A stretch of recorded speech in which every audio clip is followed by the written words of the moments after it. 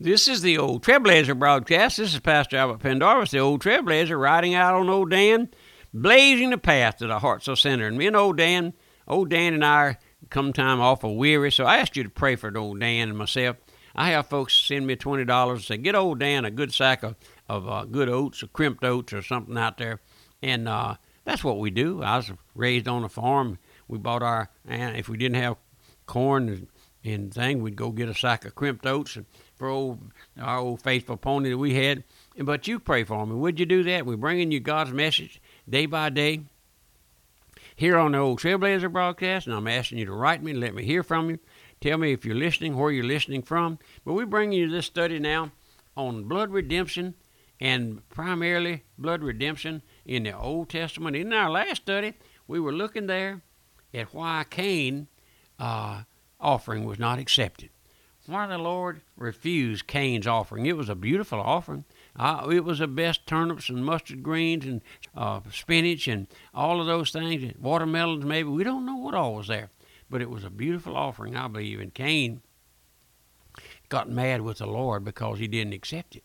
The fire never came down and licked it up like Abel's offering. But listen, we were telling you some of the reasons folks are not saved. And never will be saved because their will has never been broken. Have you ever asked the Lord to break your will? Do you love stubborn, just being stubborn, my friend? Oh, I heard someone the other day being described as stubborn as a bobtail mule. Well, my friend, I know what a mule is. I've been around them, plowed them, and worked them, and they are stubborn. But it won't compare with a man or a woman who is stubborn. Just stubborn and hateful, and will not take the blame for anything, don't matter what it is.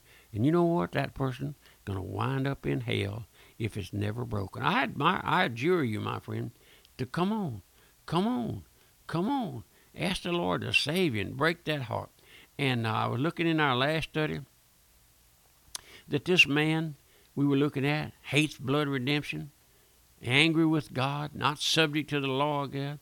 Now, let me tell you another way why sinners are not being saved, and that is by easy believingism. Easy believingism. That's a phrase we coined here. It's being taught from the average pulpit. Just trust Jesus. Give him your heart. We mentioned to you how those little ones are urged to make a decision for Jesus. But just trust Jesus. Give him your heart. This is a pastor standing up in front of a congregation, maybe a woman these days. That's worse. That's abomination. And telling folks, just give your heart to Jesus. Ask Jesus to come into your heart. Well, my friend, the Lord Jesus does not want your heart. No. And then he says, come on, join this church. And it looks like a kind of a competition to see how many members we can get. And all of those things, my friend, I hear preachers, they have a so-called revival. How many did you get? How many did you get last night? How many came forward last night?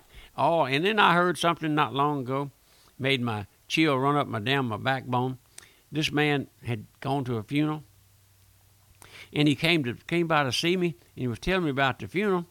And he said the pastor came down and stood by the coffin and asked folks to come down and give their heart to Jesus at a funeral. There at that funeral. Well, that may be a popular thing today, but my friend, is to me, it's abomination. Now, that's why many folks are not saved. Let's just let it soak in. Trust Jesus. Give him your heart. Then I tell you, that's the surest route to hell. Cain came that way. He believed God. He knew there was a God. He believed in Jehovah, Jesus, but he would not come as a lost sinner. Now, I believe that's a sticking point in many of you folks who hear the Old Trailblazer, many of you who come here to the chapel. They will not come as a guilty sinner. He would not come as a helpless sinner. He would not come kissing the dust of repentance with his hand upon the sacrifice, pleading the blood, my friend, pleading the blood. I know individuals, my friend, who have raised their neck, they bowed their neck and said, I will not come that way. They're just like Cain. Now, let's take another look at those two brothers. Cain and Abel. They stood there. Abel stood there forgiven. You ever thought about that word, forgiven? Old Trailblazer, I often tell you that there's not one sin registered in heaven against the old Trailblazer, not one past sin, not one future sin, not one present sin. Now that mystifies me, my friend. That astounds me. That astounds me that there's no sin registered against the old Trailblazer. What a blessing. What a blessing. And Abel stood there forgiven. God counted his faith for righteousness. He was a justified sinner. He left that place of worship, trod his way back home, rejoicing in the forgiveness of sin, with a pardon in his pocket, free from the penalty of sin, praising the Lord Jehovah for his marvelous grace in extending mercy to such a sinner as he was. Now, in preparing the message for the worship hour this week, I was thinking there along that line how that I come here, other pastors, other God-called, faithful, true pastors come stand in front of a congregation on Sunday morning, Sunday night, Wednesday night, whatever, and hold up Christ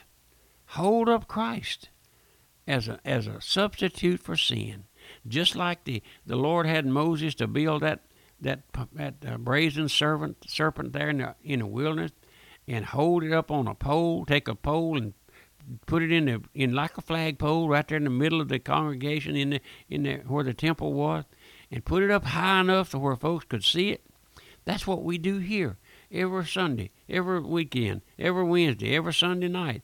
Myself or one of these brethren who helped me, other true faithful pastors across this nation, we hold up Christ as a substitute who died and paid our awful price. We can't put a value on that price. It was the precious blood of Christ shed there on Calvary's cross. I've often described it as the blood from the brow where the thorn crown was pressed down upon his head, and the nail prints in his hands and in his feet, and then the sword of the Roman spear piercing that side, and the scripture says outran blood and water. Oh, my friend, and we hold that up. We hold that out to you who tell me you want to be saved. To you. I don't hold that out to the reprobate on the street. He doesn't want the God. He doesn't want the Lord. He wants his own way.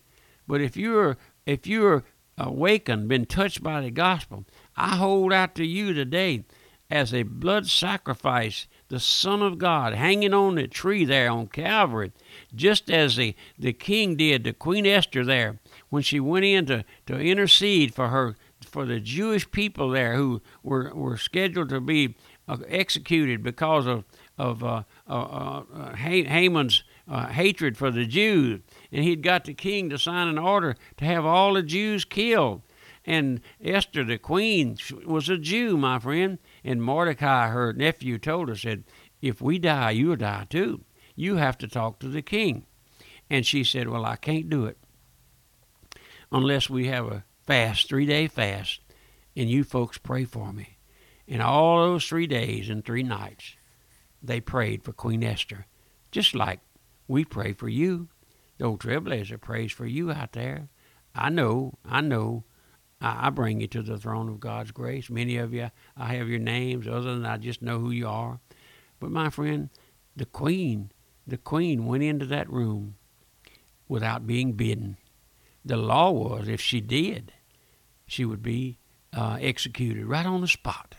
Didn't matter what the king said or nothing. But she went into that room. He was on the throne, sitting on the throne, and he picked up the scepter and held it out to her, means, come on, wifey, come on, queen, come on, I made a way for you to come. The Lord Jesus Christ has done that very thing, my friend. He went there to the cross of Calvary. He offered. They didn't drag him there. They never forced him to go. He could have done anything, got out of it. He told the Father, said, if it could be thy will, let this cup pass from me. Why? Because he saw the sins of all of God's elect. And what a bitter cup it was, my friend. But he's held out mercy. And I come here, and other faithful pastors come here, holding out mercy. Not judgment. Not judgment. We don't hold out easy believingism. We don't hold out coming to this church. We don't hold out speaking in tongues. We don't hold out this being baptized. We don't hold that out. We hold out mercy. Mercy of a sovereign God. And the Lord has chosen to extend that mercy to you, my dear, wherever you are, my dear, you who call me oftentimes crying. Tell me you committed unpardonable sin. No, the Lord is holding out the scepter of grace even at this time. The old Trailblazer is commissioned by the Lord God of heaven to send out the gospel, to be instant in season, out of season, to reprove and rebuke, and yet to hold out mercy. My friend, the greatest thing in the world is to come to Christ, pleading for mercy. Pleading, my friend, it's not a light thing to be saved. It's not a light thing. It's the greatest thing that ever happens, my friend. You're going to spend eternity either in one or two places, even in heaven with the Lord Jesus Christ, having been washed in his blood, saved by his grace, or in eternity in the bottomless pit. Oh, where there's no night, where it's all darkness, where it is all night, and there's no light whatsoever, nothing but darkness. And there's a sense there, I believe, of falling in that bottomless pit, screaming for mercy. There'd be no more mercy. My friend, I know. It's not easy to comprehend those things, but my friend, God's word is true. The Bible says, the soul that sinneth it shall die. And after that, the judgment. The Bible says about the rich man who passed by the beggar and never stopped. It said he died and waked up and opened his eyes up in torment and begged Abraham to come dip his finger, just the tip of his finger, in the water. That's a real thing, my friend. That's going to take place in your life if you never come on to trust the Lord. I'm offering you salvation by grace. I'm holding out salvation by grace as a tender mercy, my friend. Oh, the tender mercies of God. This is the old Trailblazer broadcast, and it's so good to be with you folks. My heart is burdened for you. I want to see you saved. I want to hear from you. I want you to ask the Lord to save you. Break your will. That's what we're talking about. That damnable will. Oh, my friend, Satan is a good old devil. He makes you angry with the old Trailblazer. He glosses over all of those things that's going to take place. So foo-foo's hell. But, my friend, this is the old Trailblazer being true to your soul. Remember that I love you. I love to hear from you. And my mailing address is the old Trailblazer, Post Office Box 1810, Walker, Louisiana, 70785. And then my website, radiomissions.org. And you can go there to our website, look up how you can hear the live streaming of our broadcast on Sunday, Wednesday night, Sunday night, all over this nation, all over this world, over the internet. If you need help finding that, write me or call me, and I'll get someone to walk you through it, and you may want to hear that. If you would, let me hear from you. Pray for me. Help me with the broadcast. Goodbye, and God bless you.